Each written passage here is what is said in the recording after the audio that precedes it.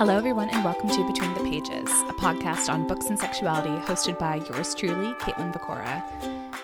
Hello, beautiful people. It is just me today with a solo episode around the state of sex education right now. This is something that some folks have been asking for, just kind of giving the lay of the land in terms of sex education, and then also sort of careers in sex ed, sex educators to follow, that kind of thing. So this is going to be sort of a very general overview.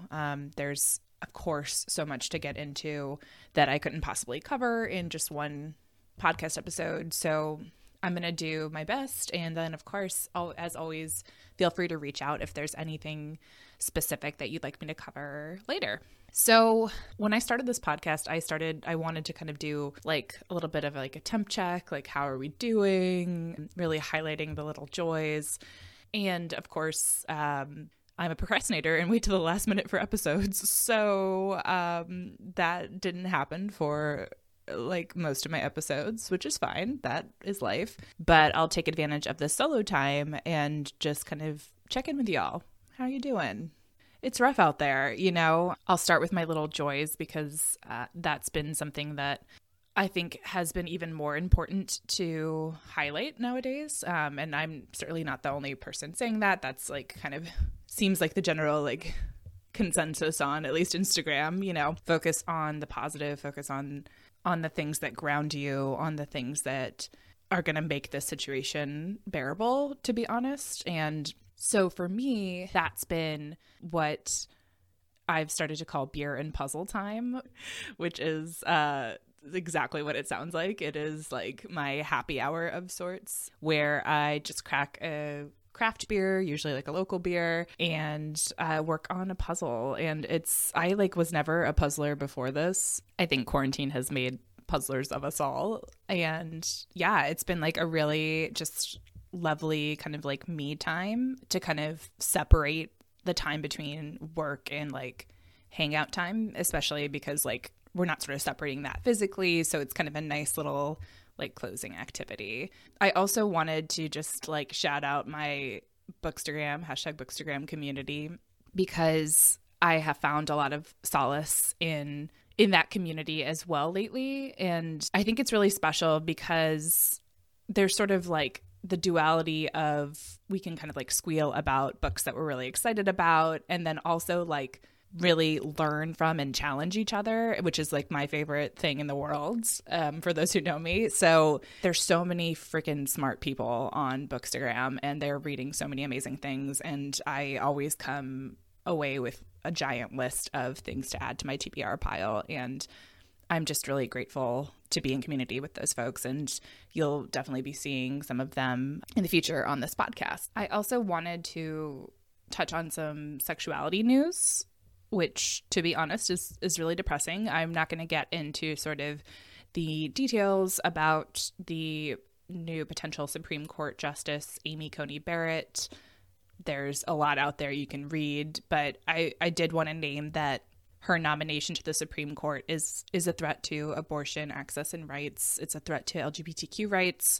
It would be really devastating to progress, to the progressive movement, to have her on the court, especially given that she's replacing Justice Ruth Bader Ginsburg, who has been such a forerunner in gender equality for the court. And so, again, lots out there that you can read, but just wanted to name that it is really challenging right now. It is scary for a lot of people. A lot of people are worried about protecting healthcare access, keeping abortion legal, rights to vote, human rights. There's so much on the line right now, and I and others are really worried. And so we're going to keep fighting. We're going to keep doing the work, and yeah, that's kind of all we can do, right? So sex ed, in the most awkward of transitions, actually kind of fits really well because sex ed has seen progress, but not enough. There is a lot of shame and stigma around sex in general, especially in the US, but also around this idea of sex education. And there is like really a fear, I think, especially when we're thinking about young people. And I think that there is kind of this this underlying or even overt fear that mentioning sex or like talking about sex and bodies and relationships is going to kind of immediately like lead people to sex. And there's never been evidence to show that talking about sex in the context of comprehensive sex education has led to any additional sexual behavior. In fact, there's evidence to show that young people are more likely to engage in safer sex, so using a condom, using other types of contraception, with the addition of comprehensive sex education. So it's not really, and I think this shame and fear is not like, it's not data driven, right? And so that's why it's really hard to address with data, because it is just kind of inherent in sort of this like Puritan based society that we live in, right? And so I put a question box out on Instagram earlier this week, kind of asking what questions people have around sex education. And a couple of people responded with sort of their experiences of sex education. So those who did receive sex education, it was very much sort of like, these are the body parts. And there was not that kind of mention, definitely not of pleasure, but also like consent really wasn't a conversation. And we talked about sort of like the quote unquote purpose of sex from a reproductive standpoint, but not anything else related to sex or like any other reason why anyone else would have sex. So clearly that was kind of like missing in a lot of our education. And, you know, the reality is, you know, young people have a right to this information. So they have a right for this information to be accurate, to be comprehensive, to be inclusive of gender identity and sexual orientation, and it is a normal part of human development.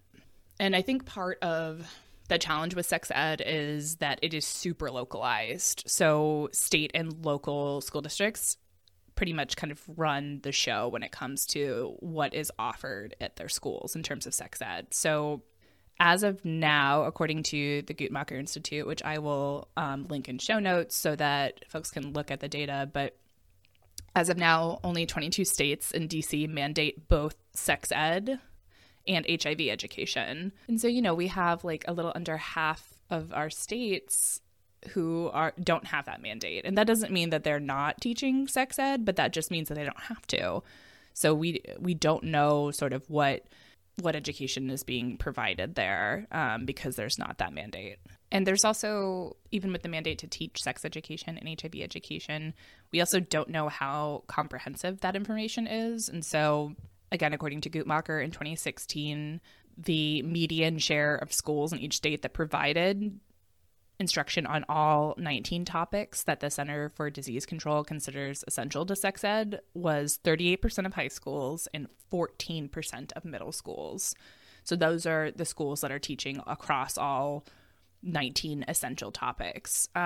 So you can see the gap in the numbers, right? Like there are large swaths of students who are just not receiving the information that they need. They're not receiving sex ed at all, or like a very limited amount, and definitely not on all the topics that, again, the Center for Disease Control considers essential. Guttmacher also noted that the share of schools providing sexual health education declined between 2000 and 2014 across many topics. And so I think this is a really interesting trend. You know, it's not getting better. In fact, it's getting like worse in a lot of ways. That's really interesting because I think that because we saw a decline in teen pregnancy across the last 10, 15 years or so. I think that is cited as like, well, sex education is not as important, or like I think that data is really manipulated to kind of advocate against sex education. And I think we're trending towards a more kind of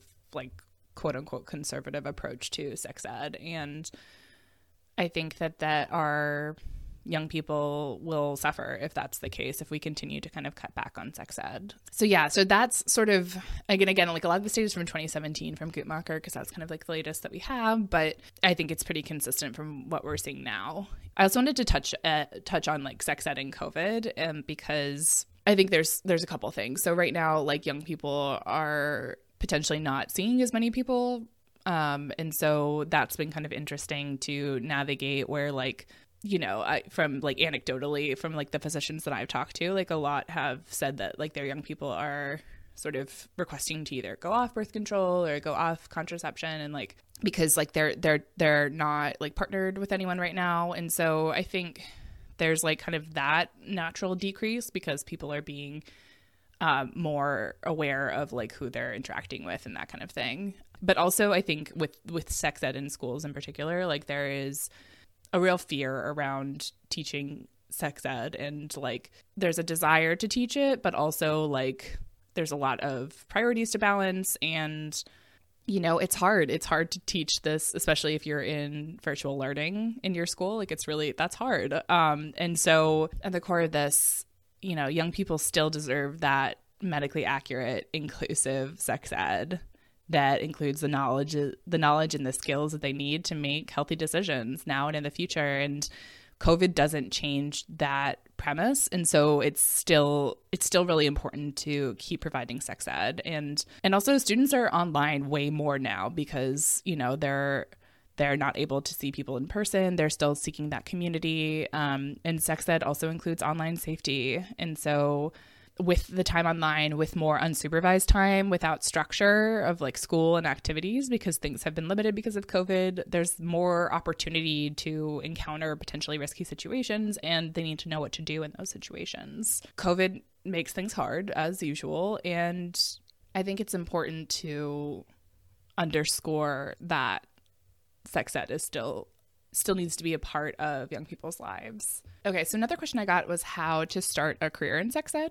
And so there's a couple different ways, and some are more expensive than others, to be frank. So I think I can start with sort of the path that I went on, which is getting a traditional master's degree. I chose this path because I knew I wanted to work in public health in general, and then also like sexual health. So I chose this because I had been working in public health for a couple of years, and I sort of knew the lay of the land when it comes to program implementation and program evaluation. Like I knew I wanted to work on family planning, sexual health programs. And I also knew I wanted to like specifically work with schools and adolescents, and not saying you need a master's by any means to work with schools, but it kind of opens the door for you a little bit more because you get that like research experience. And so like when I was at Johns Hopkins, I was able to like work with the Center for Adolescent Health there and work with Baltimore City Public Schools on like their health education curriculum and stuff. And like it was really concrete experience that I was able to then kind of like parlay into my job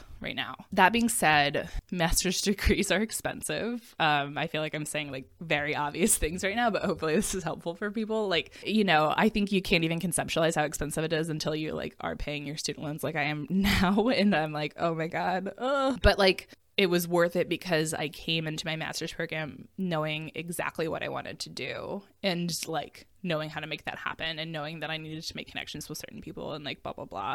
Like I had done a lot of that like work beforehand. I would not suggest anyone like across, I think this is probably like across fields. Like I don't think it's specific to public health or sex ed. Don't get a master's unless you know you need one, because that was sort of like my situation where like, you know, I'd been working without, you know, with just like an undergrad degree. And like I got to the point where I was like, oh, to be able to do the more technical work that I was interested in, I need a master's degree. It just, it kind of was very clear that that was my next step to take. So unless it's like super clear like that for you, I would not suggest launching right into a master's program. So the other ways that you can kind of get into the sex ed field is that you can be an independent sex educator. If you're an independent sex educator, I would definitely, if you're interested in this path, I would definitely recommend Cameron Glover. She is a business coach for sex educators. So like literally it's her job to like work with sex educators on building their own kind of independent businesses. She has like a sex ed business academy. Again, I'll link in show notes, but she's fantastic and she is like a wealth of knowledge. And so like that is a way to kind of get some of that information that you might need to want to kind of build your sex education business yourself. I also remember when I was poking around, like trying to figure out sort of my path, Dawn Sarah had a good sort of like FAQ about being an independent sex educator. And I think I don't know if she still does, but she used to take like coaching clients and stuff around sex ed. Yeah, people have like done this before. And so I would just like poke around and see sort of what knowledge you can get just like free on the internet. And then also like if you want to take that next step of getting some training, but not like a full on like master's degree, I would then say like, you know, look at Cameron Glover's Academy and that kind of thing. Other free things you can do, like read, watch, listen to like everything around sex ed. There's so much content out there. We're going to go into sort of the sex educators to follow in a minute. And I like, that's not even a comprehensive list. There's so many more. But, you know, there's podcasts. There's so many amazing books, like some of which we're covering on the podcast later. The field is rich. And the only way that you figure out what you want to do is exposing yourself to a bunch of different stuff. So like, you know, for example, for me, I was like, I think I started listening to Unscrewed, Jacqueline Freeman's podcast. And that was like the first, I can't even remember how I got connected to that podcast. I think it was like 2015 and I was like learning about podcasts, or, you know, 2014 and I was learning about podcasts and somehow like stumbled across her podcast. And so I started listening to all her episodes. And then, you know, she had a bunch of sex educators as guests on her podcast. And so I was like, oh, these people are interesting. And, you know, and a lot of them did kind of their own independent sex ed work, and like were adult sex educators. Then, you know, a couple were like more focused on adolescents. And so I figured out like, oh, you know, I'm really interested in this, like in young people, right? And kind of making sure that the information that they are getting in sex ed classes is going to like serve them well in the future. And so like it was only by exposing myself to all those different things that I figured out, okay, I want to work with young people, I want to work with schools, you know, that, and again, that's free, right? Like, so just go through the materials, see what you like, see what you don't, and that can really narrow down your path. And then I also think like as you're learning, one thing that was kind of helpful for me in just being able to like learn how to disseminate information in like bite-sized pieces that people found useful was like sharing different like posts. I think when I was doing this is a couple years ago when like, you know, things like Canva like were not quite as popular. And so, you know, I would like share other people's posts with like credit and stuff, like little like drawings or like whatever, like around different topics of sexual health. And then like I would like write out a caption, and like I got a lot of response from that. And people were like, this is so like great. Thank you so much for talking about this. Like, I think for a lot of people, that was the only thing that was on their feed. And so like it was a useful way to, again, like package that information. And now with things like Canva or other types of, not designed for dummies, but like kind of, you know, like it's just super easy to design like whatever. And you can really kind of package the information in a way that's going to be like pretty and then also useful. So like, you know, as you're learning things, just like play around and just like post something and it's fine. Like, I don't know. I think there's like an assumption if you have like a personal Instagram page or whatever, it's like, oh, I only have to like post pictures of like my dog and my partner or something. And it's like, you know, like use that as an opportunity to like talk about things. You can also see like if that's something that you like to do. Do you like to share information like that? And if not, maybe being a sex educator isn't, at least being a sex educator in that way is not the path for you. I think also using your Instagram platform in that way gives you almost like a mini portfolio of sorts to like share with brands or folks you want to work with and say, hey, like I do this work too, right? I do this kind of health. I mean, that's health communication work. So finally, I think, so local sex shops also have sex educators that work there and that like help customers find like what they're interested in terms of like toys or like lingerie or like whatever they're looking for. And so I think that's a really good place to like have a conversation with a sex educator and see what that looks like in that space and if that's something that you're interested in the future. So those are like a couple of different rabbit holes to go down. Again, there's a million ways to do this. And I will also say like,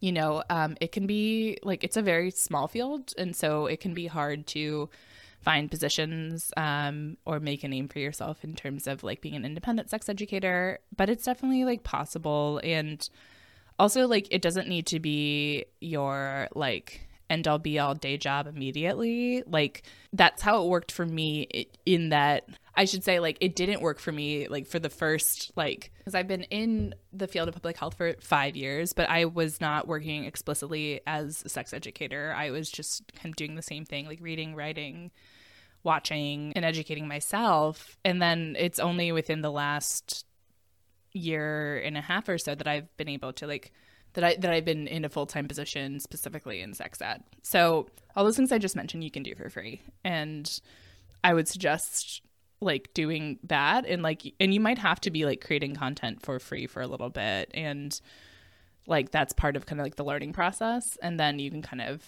work your way up to kind of getting paid for your work. So that's a little bit about how to kind of start a career in sex ed. Sex educators to follow. There's, like I said, so many. I'm going to just, like, list a few that I just literally opened up my, like, following, like, not tab. I'm so old. Like, following, like, section of Instagram, like the people I'm following, basically. And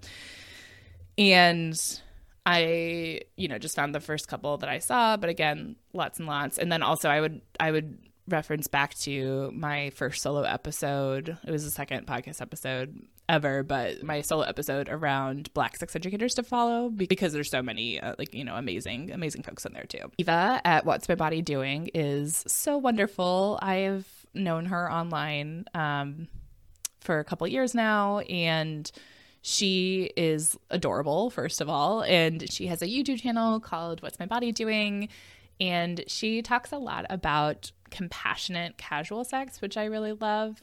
She also talks a lot about toys, and she is a sex researcher, and so she has, like, a master's and has, like, focused on sex research. So she is super wonderful. Really appreciate her content. Cassandra Corrado at Feminist Sex Ed is an independent sex educator, and she's actually a really great example of someone who, like, had a day job, like, until maybe, like, I think, like, 2 years ago. I can't really remember, maybe a year ago. She did a lot of this, like, sex ed work on the side. She's a consultant, and she has done a lot of great things around, like, consent weeks at college campuses. That's kind of how she got her start. And then she offers lots of workshops around using sex toys and partner communication and all that good stuff. Cameron Glover, I've already mentioned, but I would follow her at the Cameron Glover.